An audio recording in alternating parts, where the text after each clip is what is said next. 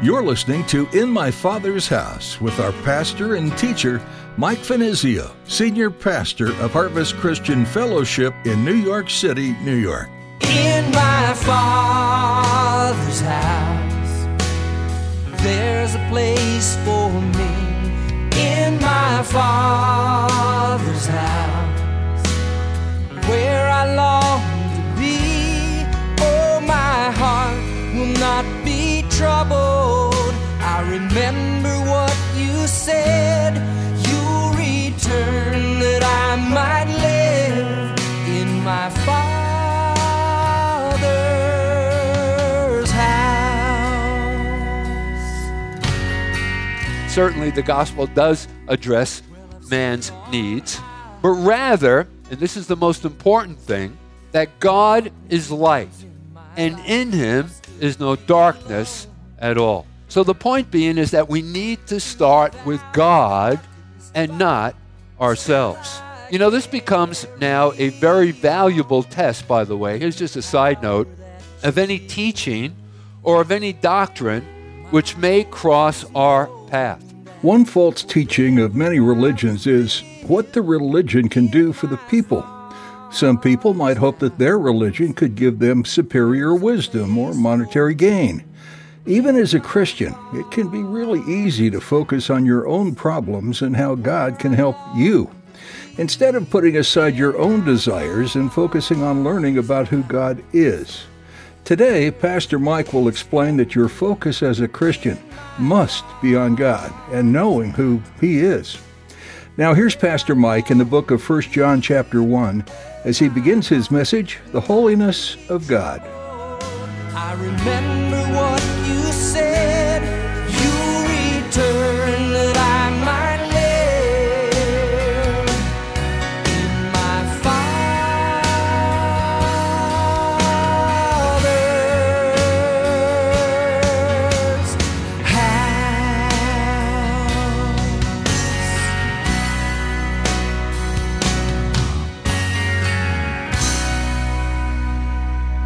Again, we're back in our series in 1 John.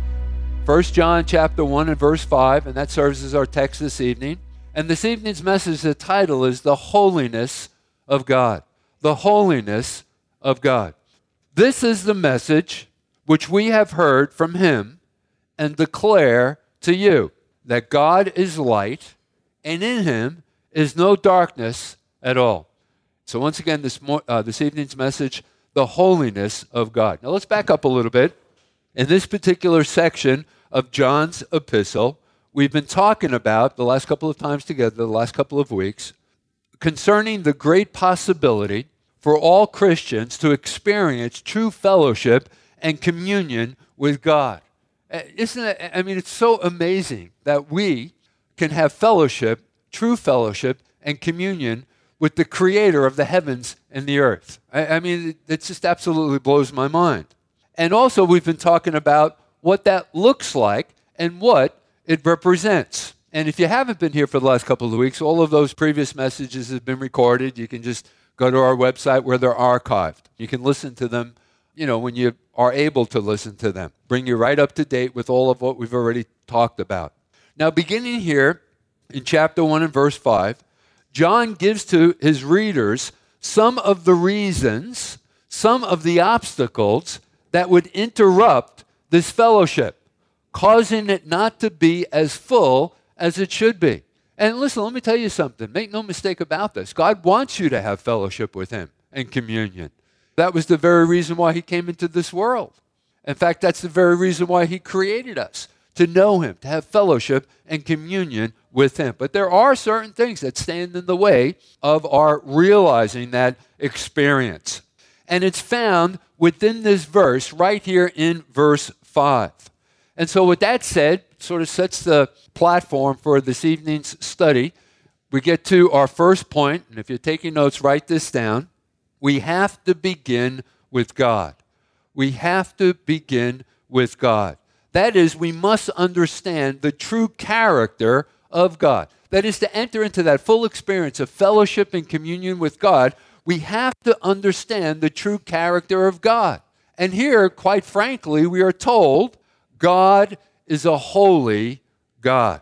Now, I believe that many of our problems stem from a wrong understanding of who God is. And a little later on in our study, we'll talk about these problems. So anyway, we have to begin with God and who He is. But here's the problem.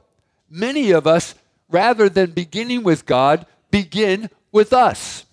And we begin with our problems and with our needs and with our demands. So what can I get out of this Christian faith? What can I get out of having this fellowship and communion with God? Well, if John, who is the writer of this epistle, had the opportunity to address this, he would tell us, forget yourselves and rather contemplate God. And what does he tell us concerning God? Well, again, that God is light and in him is no darkness at all. So John is saying, in effect, then this is the message which we have heard of him, not that your needs and mine can suddenly be met by the gospel and the gospel message, which is true. I mean, certainly the gospel does address man's needs, but rather, and this is the most important thing, that God is light, and in him is no darkness at all. So the point being is that we need to start with God and not ourselves. You know, this becomes now a very valuable test, by the way. Here's just a side note of any teaching or of any doctrine which may cross our path. Think about this. I mean, it all has to go back to God and who he is, his character, his nature. Think about this. The characteristic of cults and every other false religion is that it begins with and appeals to self, promoting the ideas, and this is the hook that draws people in. You can obtain superior wisdom. And isn't that one of the tenets of many of these false religions and cults? Hey, listen, you can receive superior understanding by being a member of our little group. Or, here's another suggestion. They promote the idea that you can get monetary gain, or you can create your own reality. No wonder they're so successful. Those are the hooks that draw people in. But listen, true Christianity, true Christian faith, fellowship and communion with God, and enjoyment of life, which is what God wants you to experience, must begin with him and knowing who he is. Now, something else I want you to think about. According to the Bible, the initial cause of man's ills is that having been created in the likeness and the image of God, and that's what we're told in the book of Genesis, right in the very beginning in chapter 1, instead of living a life, and this is the problem, instead of living a life in subservience to God, we've exalted ourselves. We've claimed sort of an equality with God. But this kind of self-assertion always leads to problems and perplexities. I mean, we as people spend too much time and attention on our own conditions, our environment, our needs, our desires, our happiness. Folks, listen, we need to see ourselves in the sight of God. We need to start with him. And so that's where we begin. That's the first thing that I wanted to draw to your attention. We need to begin with God. Now, that brings us to our second point this evening. And remember now what we're talking about. We're talking about fellowship and communion with God, the things that would prevent us from experiencing that to the fullest. Now, that brings us to our second point this evening. We got to begin with God, not look to ourselves and our needs. Secondly, we must accept the revelation concerning God in the Bible, and primarily in the person of our Lord and Savior, Jesus Christ. You see, it is not enough for us to say that we must always start with God. We must ask ourselves, what is the truth concerning God? And these are some of the questions that need to be addressed. Who is God, and what do we know about him? Now, I want you to think about this. And this is the illustration. This is an example how confused people are concerning who God is. Ask the average Joe on the street, someone that you come into contact with, maybe someone at your place of employment. Ask them this question: do you believe in God? And I think the majority of the people who you ask that question would say, yes, of course I believe in God. But here's the problem. That same average Joe, when something terrible happens, begins to ask the question, how can a God of love allow such conditions to exist? And think of some of the things that are going on in the world today. And they attribute those things to God. One of the things that just absolutely baffles me, and is sort of comedic, is when these natural disasters happen and insurance companies are involved in that whole process, they refer to it as an act of God, right? And they attribute to all of that suffering as if God is behind it. And so this average Joe basically is telling you what he thinks of God and not actually what he knows of God. Because if we've applied ourselves to learning about who he is, if we truly know him, we know that God is a good God, that God is a God of love, right? And he wants the best for his children. So to believe in God, to know him, we must accept the revelation of him concerning all of what is recorded for us in the Bible. And so we need to appeal to the Bible and what the Bible tells us concerning God. Notice in verse 5, go back to our text for a moment, that word declare. You see that word declare there in verse 5? Can be literally translated announce or proclaim. Those would be accurate translations of this word declare. And that's exactly what John is trying to accomplish. He is announcing who God is. He's declaring to us from his own personal experience. Notice he is not saying, this is sort of a picture, a feeling that I have of God, right?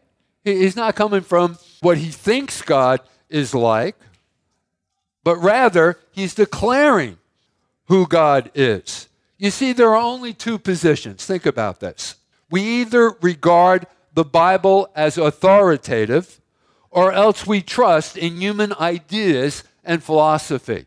And it's amazing to me the way when you ask that question, okay, so you believe in God, but can you tell me something about the character and the nature of God and the way that they go about describing him or defining him? So we mustn't trust human ideas and philosophy as it relates to who God is. We have to appeal to the Bible. I cannot know God ultimately apart from the revelation that he has been pleased to give me of himself. I cannot know God except in the Lord Jesus Christ. Jesus himself said in John's Gospel in chapter 14 and verse 6, he says, I am the way, the truth, and the life, and no man comes to the Father except or but by me. So if this is true, then I want you to think about this. How then could we believe that we can find God whenever we seek for him by our own efforts?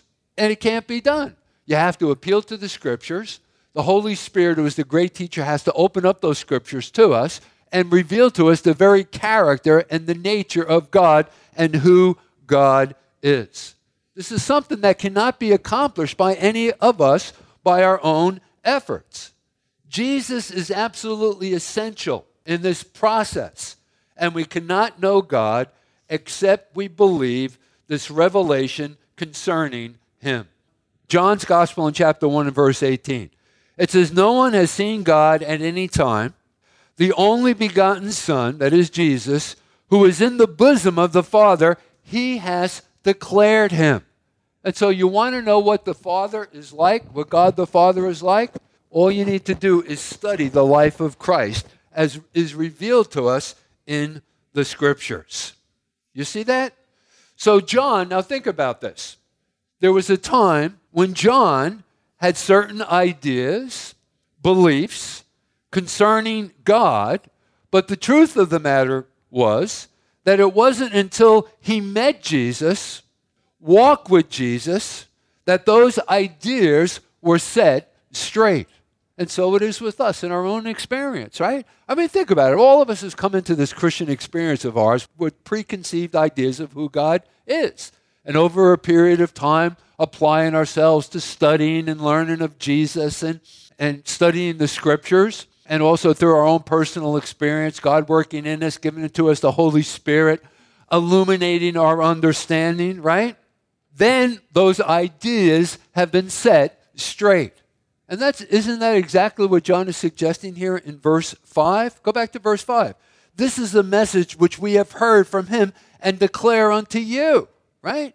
You know, it was Martin Luther who said, and I quote, "I know no God but Jesus Christ." And how true that is. So people's tendency is to say that we are all right in our belief of God. But the trouble is their belief in Jesus Christ. That's where the confusion comes in. You see, it is only there in the incarnate Son that we can really know God as our Father and truly have fellowship with him. And so, gang, we must accept the revelation concerning God in the Bible. And let me tell you something. You'll never be let down by doing that. You don't need to look elsewhere to come to the accurate understanding and description of who God is. Just appeal to the Bible, and the Bible will never let you down, I'm telling you, right? You may have some questions, particularly in life struggles. Where's God? Why? You know, I think at one time or another we've all had to wrestle with that same question. You know, if God is supposed to be such a good God, why has he allowed something so terrible to come into my life? It's hard to reconcile the two. I understand that. But in time, the truth will come to pass, and God will reveal himself to us. And so we must accept the revelation concerning God in the Bible. It's absolutely true and accurate. Now that brings us to our third point. The next proposition is that we must start with the holiness of God, which is the title of this evening's message. Now, are you surprised by that statement? This next proposition is that we must start with the holiness of God. You know, to know God, to have fellowship and communion with God, that's where we have to start. Shouldn't we start with the love of God? Shouldn't we start with the mercy of God? With the compassion of God? No. John says that we need to start with the holiness of God. God is holy. You see, this is how John confronts us and addresses the subject of joy. Remember last Thursday, we talked about fullness of joy, how to secure it, right? That was the subject that we treated last time together. Go back to verse 4. Let's just read it again. "And these things we write to you, that your joy may be full," which is a part of your fellowship and communion with God. It's just the fruit and the byproduct of having fellowship and communion with him. So notice here, and then in context, he continues on in the very next verse, and he confronts us, and he addresses that subject of joy. How? By our understanding that God is a holy God. So don't start with the power of God, the greatness of God, the love of God, although all of these things are true, absolutely true and wonderful attributes of God. They're absolutely true. But here's the point. You'll never know these other qualities of God, the love, the greatness, and all of the other things that we just mentioned, those other qualities of God, unless you begin here, and that is with his holiness. Let me give you an example of this, and I've already touched on it. So if the only understanding that we have concerning the character and the nature of God is that God is love, that God is always smiling upon us, well, when calamity comes a-knocking at our door, trouble, wars, conflicts, what happens? If we don't understand the holiness of God, if that isn't a part of the equation, what happens? We become baffled. We become disillusioned. And thus we turn our backs upon God. We get into that mindset, well, I thought God was a loving God and was concerned about me. And I mean, after all, I gave my life to him. Didn't he take control over it? And we become confused. We become baffled. And that's why it's so important that we begin with the holiness of God. The trouble is that we didn't start the way the Scriptures start, and that is with the holiness of God. So, God is utter and absolute righteousness, justice, and holiness. But unfortunately, the world in which we live in, these are qualities that are absent. And no wonder all of these problems. If people would just recognize that God is a holy God, that He demands holiness, I think it would cause us to be a little bit more careful the way that we live our lives, the things that we choose to do, the things that we choose to do against our brothers and sisters. All of the suffering in the world can be attributed to this very fact. Let me give you something else to think about. If you don't start with the holiness of God, you will neither understand God's plan of salvation. Think about it. Because it's not all just simply about the love of God. The Bible tells us that while we were yet sinners, Christ died for us. Romans chapter 5, it's a very precious verse of Scripture that really speaks to us about the love of God. But think about this. If you don't start with the holiness of God, you'll really, truly never understand fully, comprehend God's plan of salvation, which is that salvation is only possible to us through the death of Jesus upon the cross. But the question arises, why is the cross essential? Why is that the only way whereby mankind can be saved? I mean, after all, if God is only a God of love and mercy, then the cross is surely meaningless. If God is love alone, all He needs to do with man's sin is forgive them. But you see, His plan of salvation has at the center of it the cross of Jesus Christ. And so God is saying, without Christ's death, I cannot forgive. Why is that? Well, simply, God is light. John tells us here in verse 5. God is light, and in Him is no darkness. In other words, He is of such a pure countenance that He cannot behold and look upon man's sin and iniquity. It is the holiness of God that demands the cross. So without starting with holiness, there is no meaning in the cross. And this is why I'm not surprised, folks, that the cross has been eliminated in the preaching of many of our modern day theologians. They have started with the love of God without His holiness. And there's a movement afoot where they've eliminated the cross of Jesus Christ altogether. It's all about love. It's all about what you can get out of having this relationship with God. And yes, that is a part of our Christian experience. But we must also teach on the subject of the cross. In my Father's house, there's a place for me. In my Father's house, where I long to be. Oh, my. That's all we have time for on this edition of In My Father's House. We invite you to connect with Pastor Mike and listen to more teachings from God's Word by visiting harvestnyc.org. At our website, you'll learn all about his ministry and the church it stems from, Harvest Christian Fellowship. We'd love you to join us for worship this Sunday at 11 a.m. You can reserve your seat online by clicking on Contact. We're located in Midtown Manhattan, and there's easy access from Port Authority on 42nd and Penn Station on 34th. If you're not in the area, though, or if you're just unable to attend in person right now, we'd still like to have you be a part of our time of studying God's Word. We're live streaming our services each week, and you can connect on our website. Again, that's harvestnyc.org. If you'd like to catch up with previous messages, check out the link under Resources for One Place. Just click on the earphones to listen in. You can also watch other services through our Vimeo link or connect with us on Facebook and Instagram. Links to all of these are available at our website. As we wrap up our time with you today, we'd like to remind you just how much your Heavenly Father loves you. We also want you to know how grateful we are to have you as a part of our listening audience. how can we be praying for you right now? Feel free to fill out the contact form at harvestnyc.org. We're honored to lift you up to the Lord in prayer. Thanks for joining us today on In My Father's House. In my Father's house, where I long to be, oh my heart, not be troubled.